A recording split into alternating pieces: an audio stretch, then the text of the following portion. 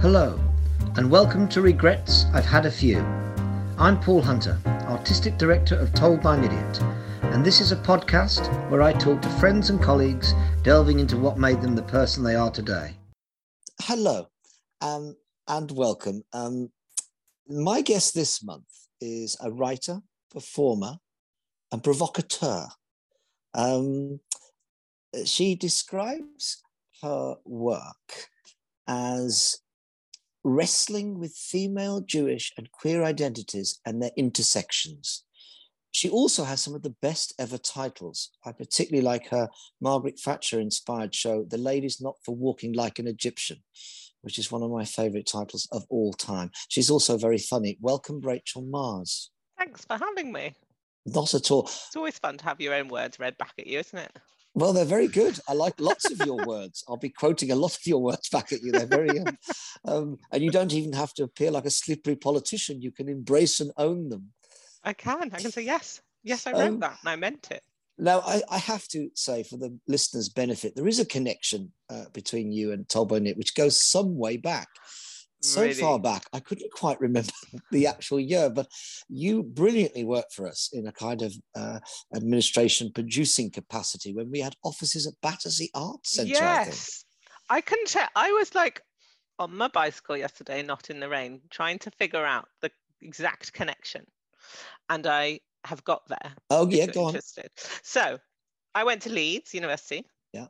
And you came and did, I think, like a clown workshop or Yes. sort of commedia workshop. Yeah. And we'd been to see you as a like cohort, as a class, the night before. See, this is where it gets a little bit hazy. Yeah. Perhaps in Sheffield. Yeah, It wasn't in Leeds. It wasn't in Leeds. I think in that time we did a lot of shows at Sheffield Crucible. It would have been there. Yeah. So I think it would have been there. And the show was very good. I can't remember what it was. We can try and work out that. Okay. Yeah. And I just thought, this is really good. I like this. This is the sort of thing that I want to be around. And so then when I graduated, I was fortunate because my parents lived in Acton, still do. And so I was one of those people that could do a bit of work for free. And so I went literally came knocking on the door at Battersea Arts Centre, and met Ghislaine, who was producing for you then, and just said, can I come and figure out how you're running this company?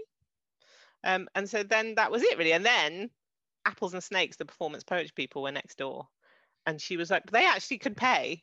So I split my week. Yes. I split my week. No, I'm glad you found people who treated you properly, Rachel. Times have changed. Times have changed. Well, yeah, that is exactly. Do you remember what year it was? It must have been 2000, either 2002 or the beginning of 2003. I think it might even have been autumn of 2002. Wow. Yes. Gosh, that is. Anyway, let's not dwell on the past. We will dwell on the past. No, your we're still past, young. your past in particular, shortly. But I was interested when you did that brief description of your work and what interests you, and this is kind of connected, I suppose. And maybe I don't know what your thoughts are around this, because on holiday I was reading this book about Mike Nichols, the American director and improviser, and of course he was talking a lot of the time about being Jewish and what that meant in relation to his everything and humor in particular. And I was just intrigued by where your humor comes from, or your sense of comedy. What can you trace that back to, or who can you trace it back to? I can trace it back really clearly to Dinner Times. Okay. Basically, just because, and the first, my partner is coughing in the background. I'm being heckled in my own house. That's all right. Have you got something to add? No, apparently not. So Dinner Times, because it was a joke. It was just a joke and storytelling family. It wasn't like there was only 4 of us, but it was really about, like, my dad had 4 brothers and they used to gag tell, I think, together, and they got up to all sorts. They lived in Blackpool and they were just naughty and got up to all sorts. So there was constant like retelling of their stories from childhood, which had gag punchlines. And then there was just actual jokes, like a lot of actual Jewish jokes. And then I got what's the by the Each Peach Pear Plum people. There's like a starter joke book that I constantly give to my friends' kids now, which I will remember shortly. Yeah, that's right.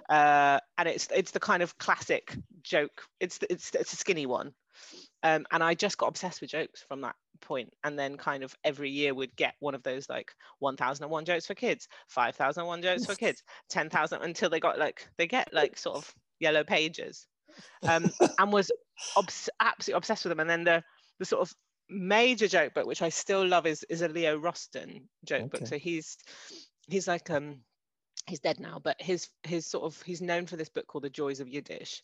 American or British? American, yeah, Jewish American kind of Yiddish storytelling guy. But he just had a book called Leo Roston's Book of Laughter, and it was like an insight. I sort of memorized it, and then would sometimes look at the punchline first and try and work back. So it became this kind of like quite Is this analytical. You as a child deconstructing this is me early teens, I think. Okay. Trying to like figure out why it was funny, and really got obsessed with the like minutiae, the number of beats. Yeah. Because I get so annoyed because my mum can't tell jokes at all, and I get so annoyed with her if she. I was like, you can't have the words of the punchline in the setup. You can't have that. Like that's ruining it. And like, oh no, you've put one too many syllables in that, so it's not going to pay off in the same way. So yeah, just became like completely obsessed with the kind of the mechanical structures of gags.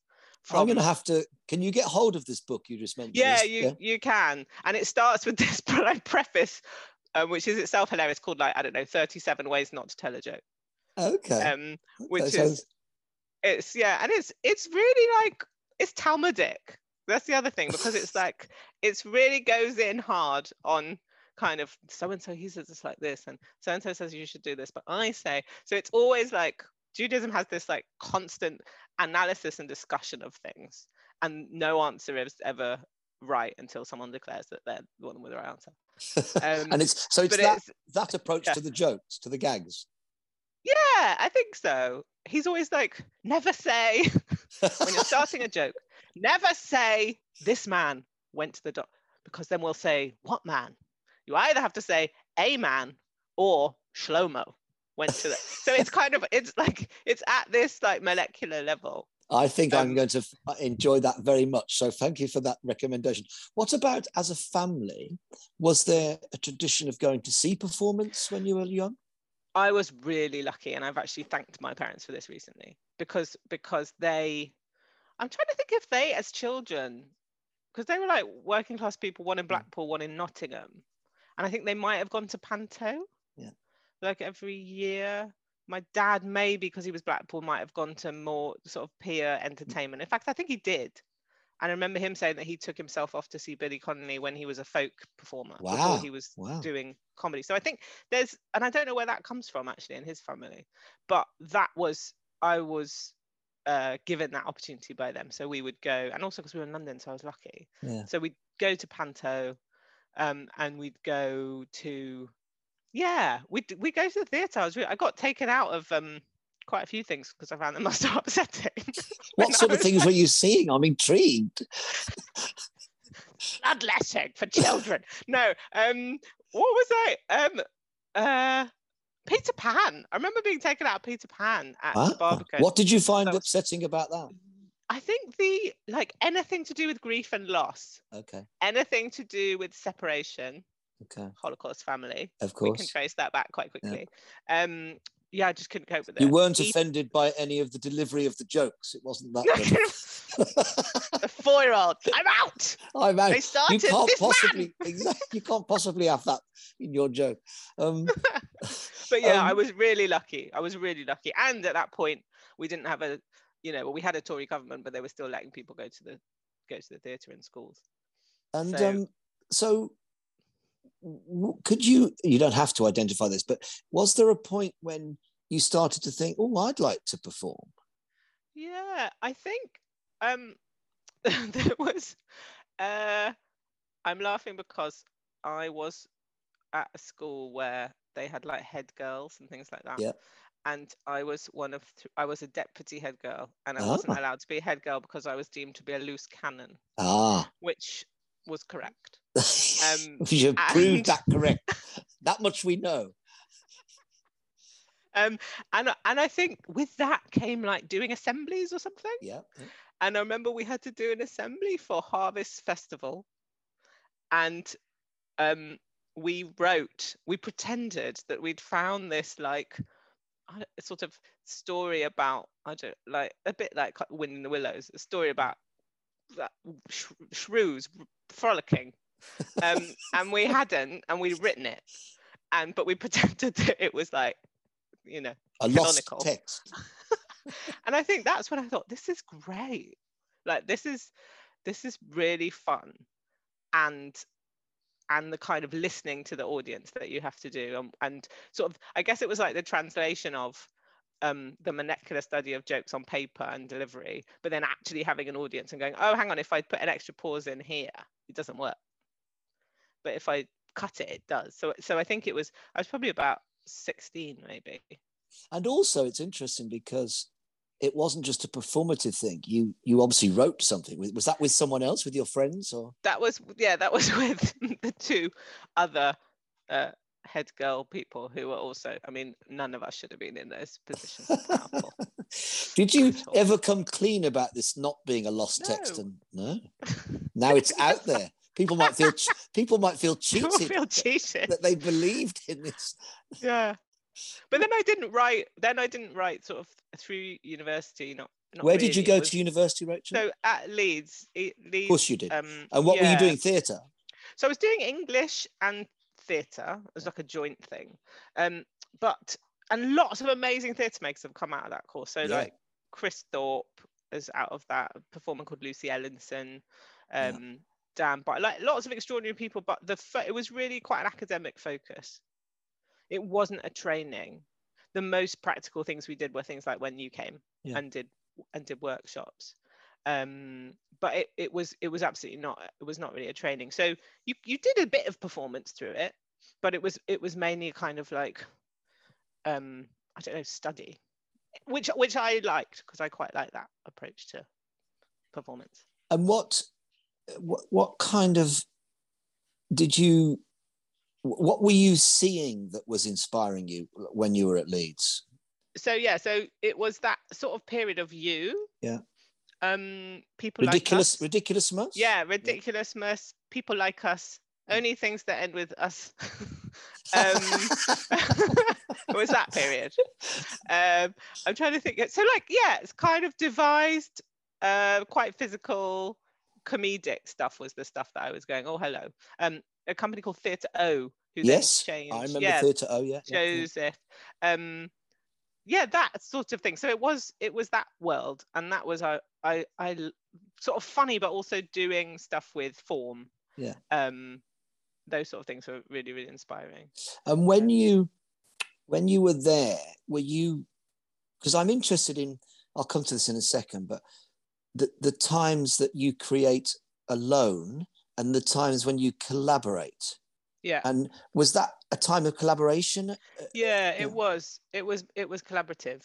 And I remember we did these sort of leaving projects that were really collaborative. And that's when I was like, oh, this is a really interesting. It kind of gave me permission to write because I didn't feel like I could write on my own at that point. But if you were kind of devising together and ending up with the text, then it felt like. It's interesting, isn't it? I mean, we've had this, debate internally and externally for like 29 years about what is writing. And I can totally relate to what you're saying, that somehow I always felt a slight imposter syndrome around being a writer because I didn't write a play. Yeah. And often I was writing through physical action or through improv on the floor and this chimed with the Mike Nichols thing I read as well. And he was doing all his improvising, that somehow it's not writing in the same way. And it took a long time for me to own that and say, no, this is writing. It's just a different form of writing. So I can totally relate to that. I always felt, I can't call myself a writer. I've got to be part of something else that isn't quite that. And that feels like a kind of like a horrible British fallout of Shakespeare. Yeah. Like the kind of male auteur thing. Yeah. And actually, I wrote a play. Oh yeah. in lockdown. It was like the first time I'd sat down on my own and been quiet and tried to write a play with characters. I'd never done that before. Wow. And I just thought, this is appalling. This shouldn't be allowed. Like, this is dictatorial. It's like a worldview that I don't like. The process of it creates this worldview that I abhor, of like one person creating a world and pretending that they've made loads of people. No, you haven't. They're all just from your head. And then so I was like, oh yeah, this is like, of course, in lockdown there were different ways of making, but I did suddenly go, no, there's a reason that we've all been making collaboratively, and it's because it's you know, socialist, and healthy and feminist and all those things, and democratic. Yes. No, I agree. And I think, I mean, I've always been suspicious of the notion of a singular imagination as well. I think certainly at The Idiots, we've always embraced and thrived off the notion of a very eclectic mix of imaginations that might be shaped in particular ways by particular people, but the voices are all there. And that eclectic thing brings me to the notion of your influences, because even though our work is very different, you make very different work than we do, I think there is a real connection through the eclectic nature of what we're influenced by, because we're often drawn to things where we mix Gunter Grass with Bugs Bunny in the same show. And looking at your list of influences from Morecambe and Wise, Hannah Gadsby, the Gob Squad, Bobby Baker, they're an extraordinary mix. Do you, when you say influence, do you find you go back to these people a lot when you're making stuff? Yeah, I think I do. Like, especially Morecambe and Wise. Yeah. Because again, it's kind of back to the elegance of those rhythms. And yeah, Morecambe and Wise and the Two Ronnies. When I was working with Nat Tarab as a partnership, we'd often watch the Two Ronnies. Well, also that, as you say, that the rhythmic nature of the Two Ronnies is extraordinary in terms of what you're saying about beats and the precision of what that is. It's true. And I remember briefly, 20 odd years ago, I took over in the play what I wrote in the West End. And I remember Hamish, one of the performers, saying to me, you've got to really, really learn this before we start rehearsals. And I kind of went, yeah. He said, no, really, really learn it. And he was so adamant that I've never learned anything so well. And of course, he was absolutely right, because every nuance and every beat of that show, which was basically Morecambe and Wise as a kind of, couldn't be in any way slightly vague. It had to be absolutely. And of course, there was an immense freedom in that once I'd learned it. Of course there was. But I can see why you return to those things. Yeah. There's a discipline to them, because I'm definitely one for like, sort of know it. Yeah. That used to get me in trouble with Nat, because Nat Tarab, who we made work for so long together, like she's a stickler for she's a stickler for everything, which is why I work with her, because I'm very broad brushstrokes across. Well, that's everything. You complement each other, obviously. Yeah, it was good. She's very I don't strict. think in any double act there's room for two sticklers. There can't be, because there can only be one stickler. Yeah, and it was her. And so she'd learn like to the letter. And I would have a rough estimation, and she'd be always furious because it was a kind of classic, you know, straight. She was the sort of straight man in many ways. Also, she's 6 foot tall. Like, she's very tall. And perfect physical contrast is good. Great. But she'd always be slightly furious that I would get away with it, that I'd kind of roughly know it and get out on stage and get away with it. But I was just loving being live. Yeah. No, it's an interesting thing. And I can think of other people, and sometimes it drives other performers up the wall. I mean, you mentioned people like us, and a man who's worked with us a lot as a Genius Clown is Javier Marthan, and Javier has a very tangential relationship to any kind of structure, and you have to embrace that. But when I've heard people say, we worked with Javier and he was a nightmare, and I thought, well, you clearly have tried to control him. There's no point in, if you're going to work with him, you've got to give him free rein, otherwise he will drive you mad. Yeah. So I think that tension, it was actually Javier who said, for me, the best ever description of what acting is. Javier said, acting is giving a and not giving a at the same time. Yes. And I think for all the books you can read or the drama schools, I think that is basically it, isn't it? Yeah, I think it absolutely is. And that, any type of performing. Yeah, it has it. You can't, because you can't do it if you don't give a Yeah. and if you give too much of you can't do it because Exactly. you're just trapped. So that's the tension that we're. What that would about save a lot of people money on drama school. Exactly, save them a fortune. All those expensive MAs. What about? We mentioned Morecambe Wise, the two Ronnies. What about women who've made you laugh? Yeah, I mean, I was watching French and Saunders. Yeah. VHSs to age me, although I've already aged myself by saying when I graduated. Obsessively. Yeah.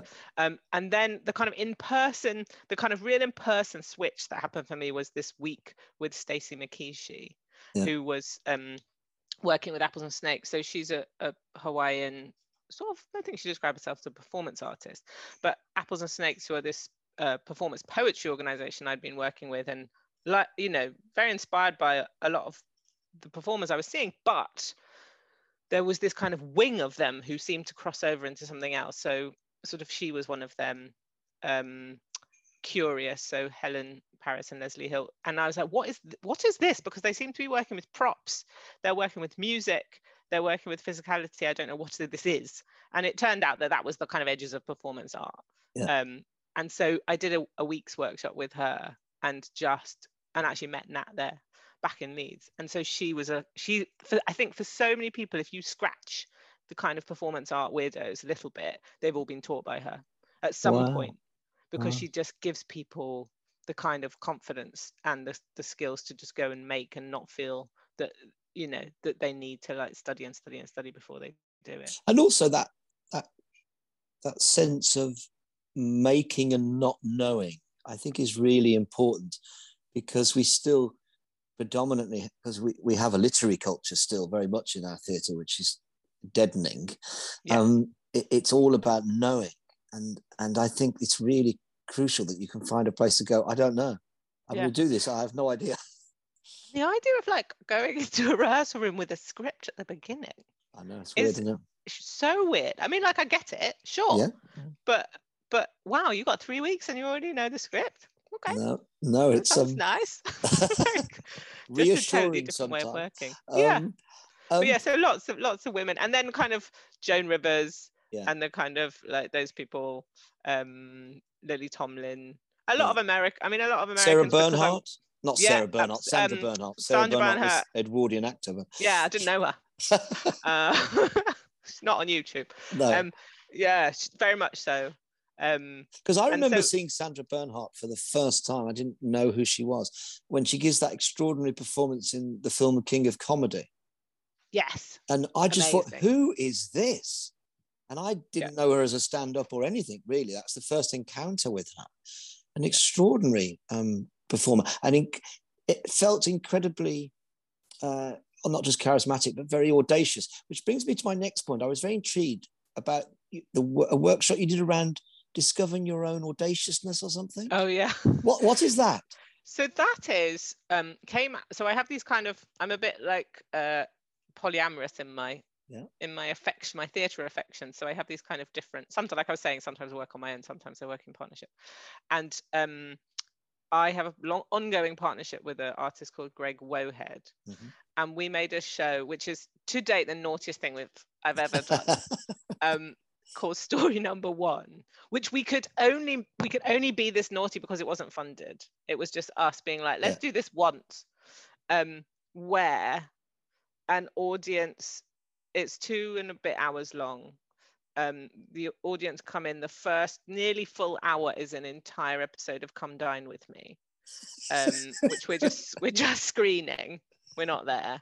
So this kind of cooking competition, people don't know it. The second bit of it is that we've written fan fiction. We do actually finally come on, and we've written sort of fan fiction for each of the characters in Come Dine With Me. And then the third part is these series of emails and letters that we've seemingly written, or maybe we have, maybe we haven't, to reach out to these real people to ask them to come on stage with us. And we tracked them down, and we went to one of the competitors, runs a children's farm. And so we went and, wow, you actually tracked them down. Yeah.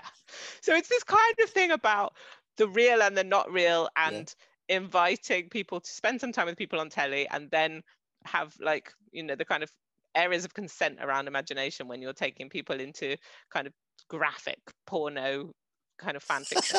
Anyway, and then being like, oh, by the way, he's he's off stage and he's coming, and what that does to people's inside. So it's very it's like formally really naughty.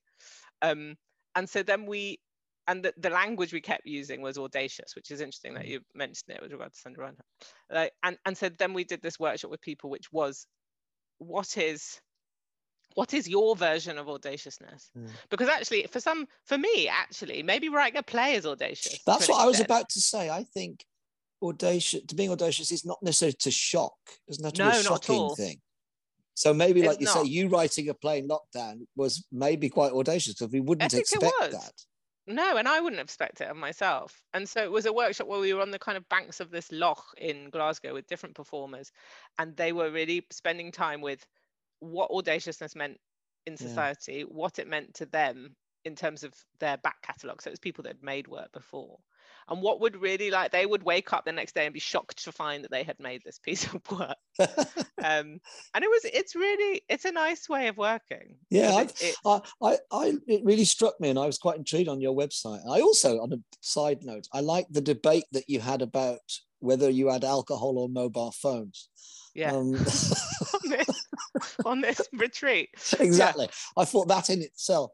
I mentioned earlier your brilliant titles. I'm very, very, again, probably a stickler for titles. I think they're very important, and they're very important to us. And people often say, oh, that's a very idiot title. But we've often had, not arguments, but we've had debates with producers and venues around titles. I remember you saying, so was it the horse and the horse? Well, this was the one. Tell me this story again. Yeah, that was the one where we were doing this show about political acts of political violence, and there were an eclectic mix of things from Bugs Bunny to Gunter Grass, and we stumbled on a joke in different forms that we really liked, which in a way was about someone saying "F you." Well, basically, it was about a cowboy saying "F you" to the Lone Ranger, "F you" and the horse you rode in on. Right. So we thought that's a brilliant title, and I sensed immediately our then producer was uneasy with the title, and I just knew it. So again, maybe a bit pervert. I just thought cheekily, I'm going to carry on with it, and then eventually it came out and said, I'm not sure we can have a title that begins with the word "and." And I literally went, what? Yeah. Do you mean, no, you can't have a title? And then these marketing people who were paid lots of money went, yes, that's right, you can't have a title that begins with "and." I said, where is this written down? That you can't? But lots of people get so...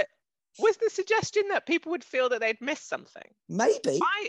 Maybe. Why? That's such an odd rule. But it was more alarming. The amount of very professional people with high-paid jobs said, no, you can't have that. It's really weird, isn't it? It's wild. Anyway, I hope you continue with your audacious titles, because they're rather brilliant. I've gone quite singular recently. I've gone on a single word. I think it's time to go long again. Yeah, long's good. We just made a show called "Would You Bet Against Us," which was that's a great title. Was inspired by the greatest ever achievement of my football team, and the parallel narrative of my foolhardy attempts to make it from a council house in Birmingham into the world of show business. So the two events coincided. But we liked "Would You Bet Against Us?" Yeah, that's a great title. Which was a quote. But also, I don't know with this, because obviously your work is very personal as well, and often our work is. But I'm always fascinated by what an audience accepts. So we did a show called My Perfect Mind a few years ago with myself and an old actor, Edward Pefferbridge. And there is a point towards the beginning of the show where I say to the audience, everything you're about to see is absolutely true.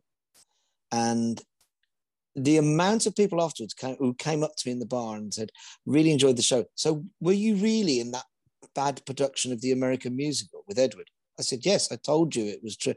Oh, did you really? And it was really interesting because we stood on stage and I said it. Yeah. They immediately weren't sure. But I think I was just having this conversation the other day with Greg, which is which is slightly different from what you do, although maybe not with these ones where you're talking about that it's personal experience. But if you seem to be Rachel Mars or Paul Hunter or whatever, talking on stage, and it seems to have an I voice to it, people immediately, maybe if you don't say this is all true, people will immediately assume that it's 100% true. And then if they find out that it isn't, they get very affronted. Yeah. And you kind of go, it's theatre. Like what? But it's the, I think it's the I voice. Yeah, I think you're probably right. But I mean, another example from the same show is Edward, who was 80 years old and an extraordinary performer, but he injured himself slightly. So we had to change the show quite a lot. And then we held the audience outside at the Young Vic. And I went on and made an announcement at the beginning to say, sorry for the delay, but one of the actors has suffered an injury. There's only two of us in it, so I didn't say who it was. We had to change some stuff. I hope you enjoyed the show. So we did the whole show, and several people came up to me in the bar and said, really love the show. I love the bit where you came on at the beginning and said, it's happened. I tried to say it as neutrally and as honestly as I could. But because of what followed that announcement, they assumed, that's part of the show. It's a thing. It's a bit. It's a bit. Yeah. So, you can't, I mean, you can't escape it. I don't think we can escape it. This kind of question of fact and fiction all the time. So then it's just a question of how you play with it, really. Yeah. And that's the joy of it, isn't it? The joy of, I often say when I'm sort of talking about our type of shows, that we don't always do them, but those shows that sit in that place, I have no interest in everything being true. It's just a jumping off point. So in that show, Edward, we had a scene when he was a child at a talent competition, and we were going to stage that idea, and I was the compere. And in real life, he didn't win. And myself and Catherine Hunter, the director, said, well, you've got to win in our show. Yeah. There's no way you can come third behind the girl playing the violin. But the great thing was, the audience, of course, loved it when Edward won. Yeah. But Edward really didn't like the fact that we didn't. So over the applause, you could hear him going, "It's not true. I didn't win. I didn't." That's like, he's British, right? Yeah, it's very English. Can you imagine in America people being like, just so you know, I didn't win? Exactly. It's such an English thing, isn't it? I don't want to claim a win that isn't mine. Exactly. I'm not comfortable with that. I wanted to come back, if I may, to the comedy thing. And I suppose the Jewish thing comes back to Mike Nichols. And I was just looking at this quote. He was doing an interview again that I'd read. And he said, he was talking about how he wished sometimes that Jewish people could poke themselves a bit more in the ribs. And he went on to say, you know what the problem is? Among many other things, correctness. Correctness was such a blight on humour and the truth. One of the joys of the producers was that every possible correct position was exploded, and you just sat there howling and grateful. It was the death of correctness in a way. Interesting. I would disagree with him. No, that's why I'm interested. That's why I wanted to get your view on that. Yeah, I mean, I don't disagree with him about the producers. No. He's bang on. That's what it's doing. I would say right now, all the Jews I know are busy whacking themselves super hard in the guts. Yeah. And sort of, I don't know, I was going to say, and have ever been. So I'm interested that he thinks that sort of we, whatever that means, monolithic Jews, don't. Because I think that's the Jewish joke is always that the Jew is the schmuck. That's the feeling I get when I look at that tradition going right back. Always. And like my favorite, I won't do the whole thing. No, one of my favorite gags is a Holocaust era gag about a guy who's Jewish old man who's digging the road for punishment, and a gorgeous huge Volkswagen pulls up, and Hitler and his guards get out, and Hitler comes over with the guards, and the guards point the gun at this old guy and point to a cow pat and says, "Jew, eat the cow pat, and so otherwise we'll shoot you." And so he has to. And then later that night he goes home and his wife says, "How was your day?" And he says, "You'll never guess who I had lunch with." And it's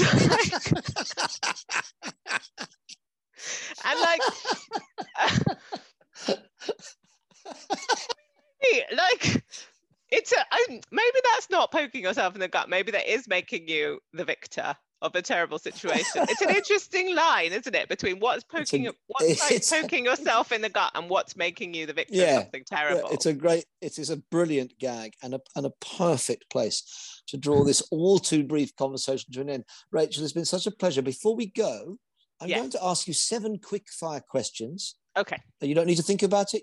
Your first response. If you don't understand anything, still your first response is fine. You'll understand all of this. New York or LA? New York 100 times. Morecambe and Wise or Tommy Cooper? Morecambe and Wise. Red wine or a mobile phone? Ooh, sadly, a mobile phone. Oh, and I hate that. What that reveals about me. But there we are. Mastermind or University Challenge? Mastermind. Going back to 90s comedy, Green Room or Smack the Pony? Smack the Pony. Frida Kahlo or Paula Rego? Paula Rego. Pool or darts? Pool. Writing or performing? Well, I hate that one.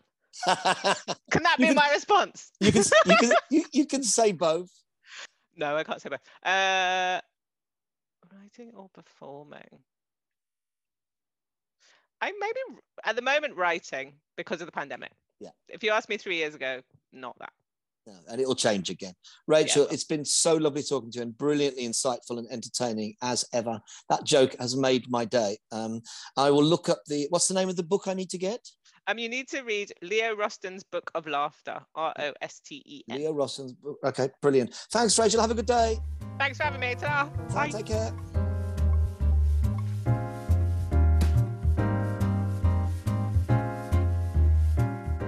Dear listeners, if you've enjoyed this idiot podcast, please spread the word